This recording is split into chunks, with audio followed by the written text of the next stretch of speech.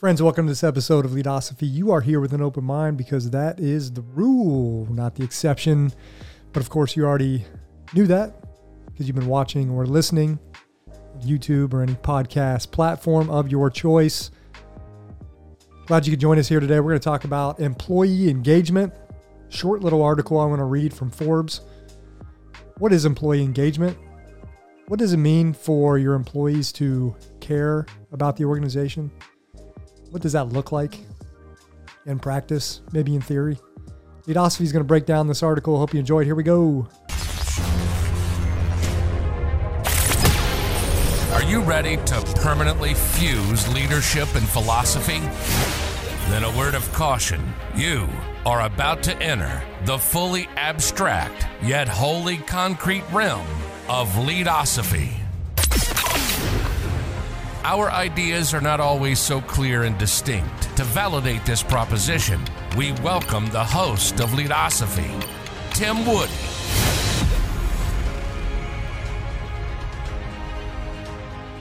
All right, friends, welcome back. Have an article here. Going to dive right in. Have an article here titled, What is Employee Engagement? Now, before I start reading, what does that mean to you? What does that look like? Whether you're in a followership role, let's just talk about you're a follower. If you are a follower, what does it mean for you to be engaged in the workplace? Is it a technical contribution that you are making?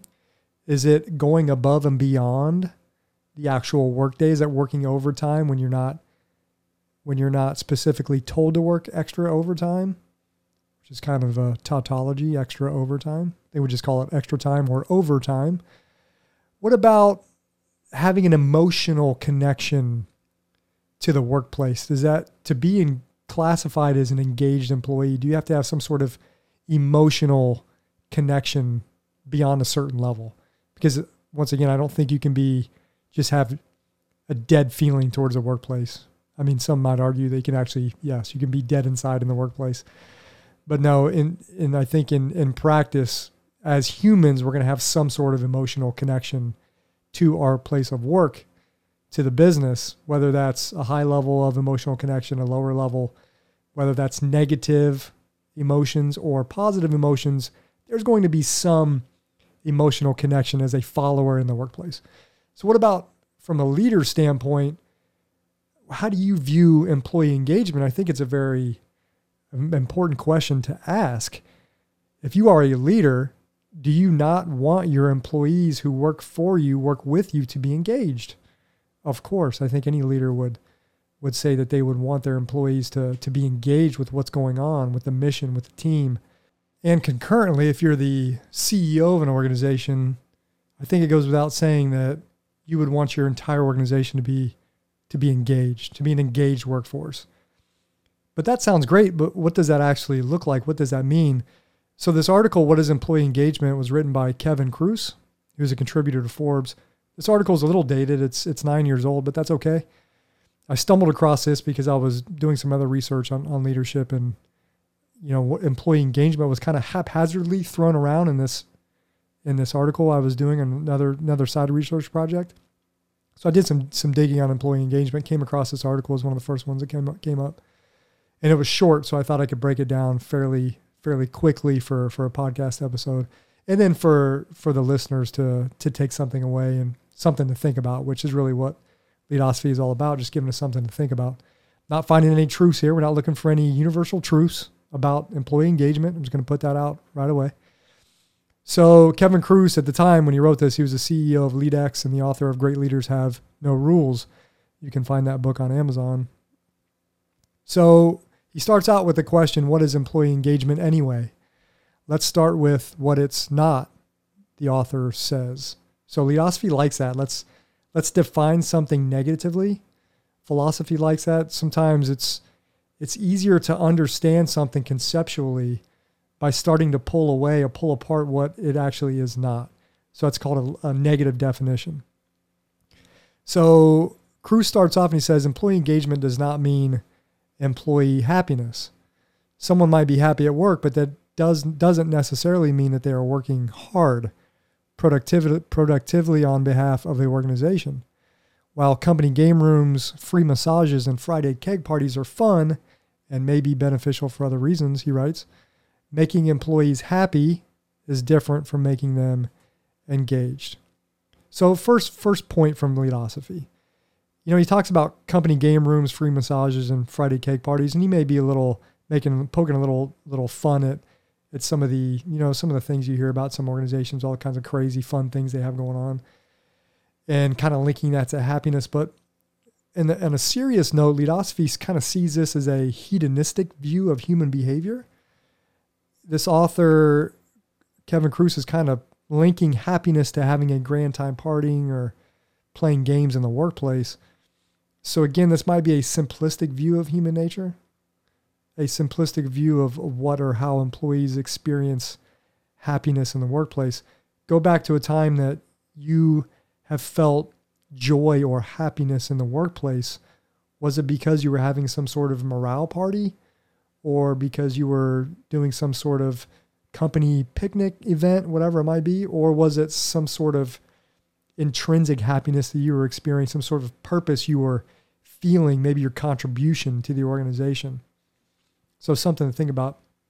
And a second point on this, Leadosophy agrees, at least intuitively, that we should not link happiness to engagement, to employee engagement specifically, because an employee, I think it goes without saying that an employee can be both engaged and unhappy simultaneously. Would you agree? Would you agree that you can be engaged in your workspace, engaged in the mission, but yet unhappy? A more fundamental reason is that happiness is profoundly abstract. I've talked about this before. Well, I did a podcast episode on should leaders try to promote happiness in the workplace? And it's a very sticky subject. Happiness is profoundly abstract, and I would argue nearly impossible to pin down. Plus, if you go back to happiness, or this idea, this concept of happiness has been discussed in both Eastern and Western philosophy, modern ancient philosophy, for thousands of years. Again, this is partly why Leadosophy is skeptical about leaders trying to deliberately promote happiness or aiming directly for a happy workforce, making that an end in itself. Very skeptical on that. And here's a side note. Leadosophy sees happiness as a series of unique doors with unique sets of locks and keys, or unique combinations, whatever metaphor you want to use. Each person must discover their own series of doors, locks, and keys, or combinations. And this is where I believe that happiness is a deeply personal journey. Yes, you can experience happiness alongside other people, your significant other, your children, whatever it might be, your pets.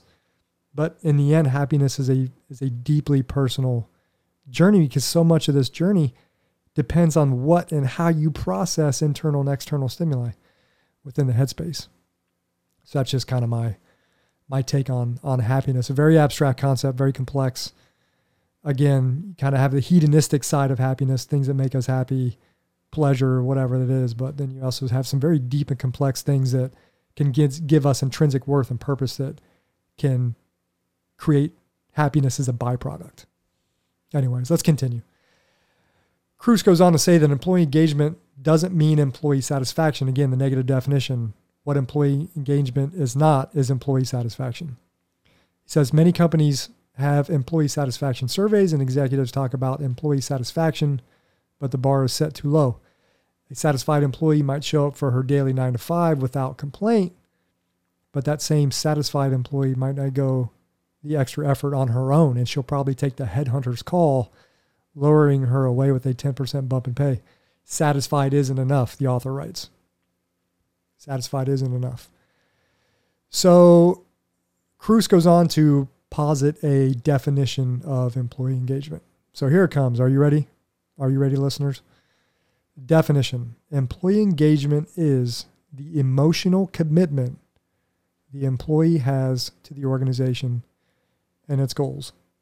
The emotional commitment. So Leadosophy's first kind of uneasy feeling about this. This is an uneasy feeling Leadosophy has. Defining emotional commitment might be a problem in itself. And it might be a problem similar to what I kind of call the happiness paradox. Maybe this is a paradox. Maybe it is not. I would encourage you to give me your thoughts, but think about this. The happiness paradox. The happiness paradox is based on the premise that happiness is a self-discovered mindset, unintelligible to others. Unintelligible to others. Yet others believe that they can or must influence this process of self-discovery.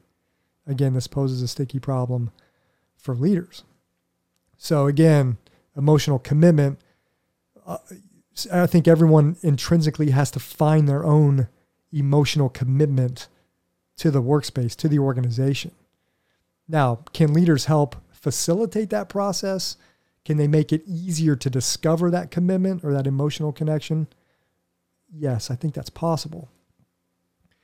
So let's continue. He goes on to say that this emotional commitment means engaged employees actually care about their work in their company. They don't work just for a paycheck or just for the next promotion, but work on behalf of the organization's goals. Now, when he says that an engaged employee actually cares about their work in their company, again, what does actually care mean? So here's some questions for you, for the listener. And I don't pretend to know the answers to these, but I'm going to ask them anyways. Can you force your employees to care for your organization? Can you force that process? Can you press that process deliberately?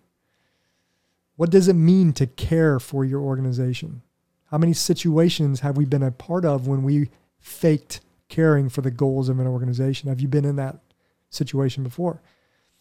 Is it possible? Here's a couple fundamental questions here. Is it possible that the farther away one is from the founder or founders of an organization, the less one will care for that organization?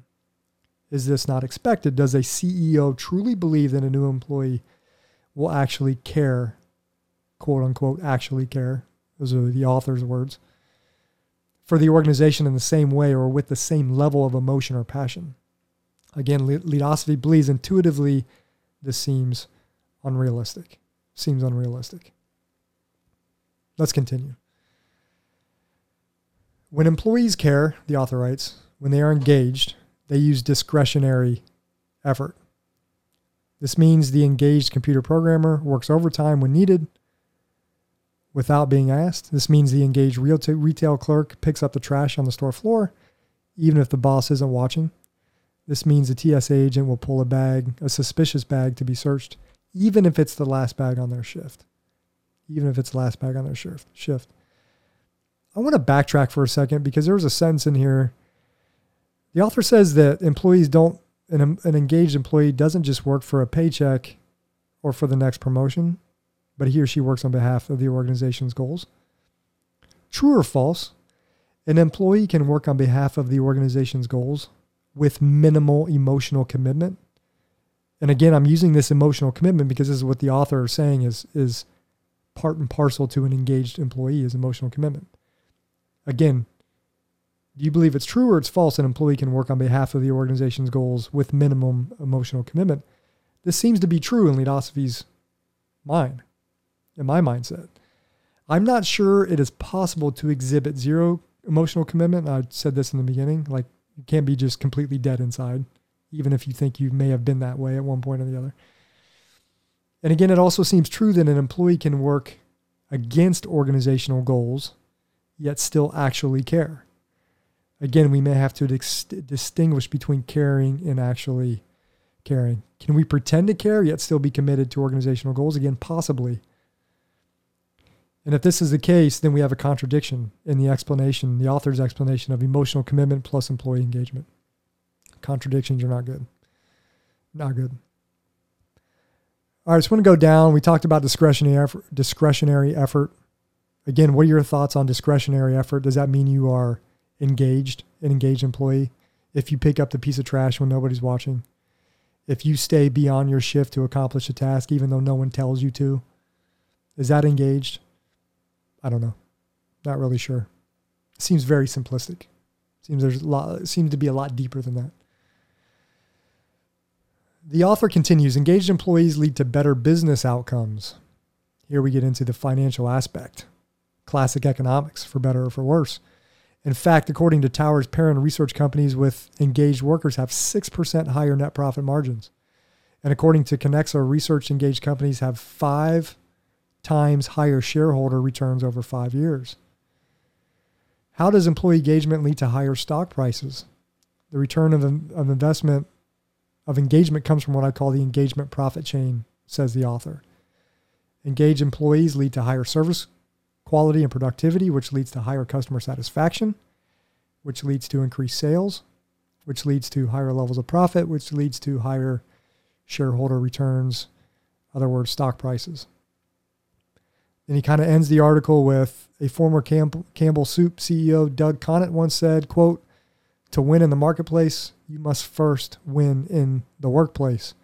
Employee engagement is the key to activating a high-performing workforce." A major assumption here by the author, employee engagement is a key to activating a high-performing workforce. We must first agree upon our concept of high-performing workforce. This might look different from situation to situation, from organization to organization, between different people in the organization. Here's a question for you, for the listeners, for the watchers. Is it possible that 2 leaders can look at the same workforce? One sees high-performing workforce. The other one sees a lackluster workforce. Of course, this could be the case, right? This is that classic 2 people watching the same movie coming up with different conclusions. This is that weird thing about reality, the movie that plays in our minds, right? So what did we learn from the author's article? Again, the article titled, "What is Employee Engagement?" I'll link it in the show notes. I learned that we have a bunch of abstract concepts in this article that beg more for a philosophical examination than for an examination of how these concepts apply to leading well. That's my take. Hope you enjoyed it. You know, sometimes, here's a spirit of leadosophy. Some people may just be turned off by this, kind of whatever. Sometimes we must experience a deeper sense of confusion if we are to work our way back to a place of clarity, to a place of clear reasoning, clear thinking. Again, the spirit of leadosophy. I was having a conversation with my youngest son. He was on the podcast last week, Carson. Wrestler Carson, welder Carson. Got a school schedule today. He's taking wood shop. He's really excited. Has it all year. But he asked me what I was podcasting on today, and I told him employee engagement. And that initial, 15-year-old look on his face when I said employee engagement, part of it was like, I don't really understand what you're talking about. Part of it was like, that doesn't sound super exciting. But I asked him, I kind of gave him the hypothetical scenario. You're the CEO of a bank. You have 20 employees working for you. Carson, you have all these grand visions and missions of the organization, objectives. How do you know if your employees are engaged in what you're trying to do, what you're trying to accomplish? And we kind of talked a little bit about that. And then I tried to put it in wrestling terms, his wrestling team terms. I said, what's it look like to have a teammate engaged in the mission of your team? What's it look like? I said, and I gave him the scenario. You have a teammate who is a stellar athlete, a great wrestler, undefeated, say he's 18-0, and that person is obviously highly technically skilled, is winning all of his matches, and is contributing to the overall mission of the team, and that's to win. It's to go undefeated is the ultimate goal, or make it to sectionals or districts or state or whatever it might be. But it's a team thing. It's definitely an individual component of wrestling, but definitely a team sport. So that person is contributing technically to that team, but has very little emotional connection to that team. Doesn't care if the team wins or loses. I said, Carson, would you classify that teammate as engaged with the team? And we talked, his concept of engagement was it's a twofer. He has to not only contribute in some way to the team, but he also has to be emotionally connected to the team as far as wanting the team to succeed. That was his criteria for engagement. I found that really interesting, kind of a personal note and conversation with a soon-to-be 16-year-old here in a few months. Anyways, that is Leadosophy for today. Remember, Leadosophy is about using the tools of philosophical thought to deepen our understanding of leadership and of life. Thanks for watching. We will catch you next time. Thanks for watching and listening to another episode of Leadosophy. If you liked what you heard today, hit that subscribe button and check out Leadosophy.com and learn more about Tim's ideas on philosophy and leadership. We'll see you next time.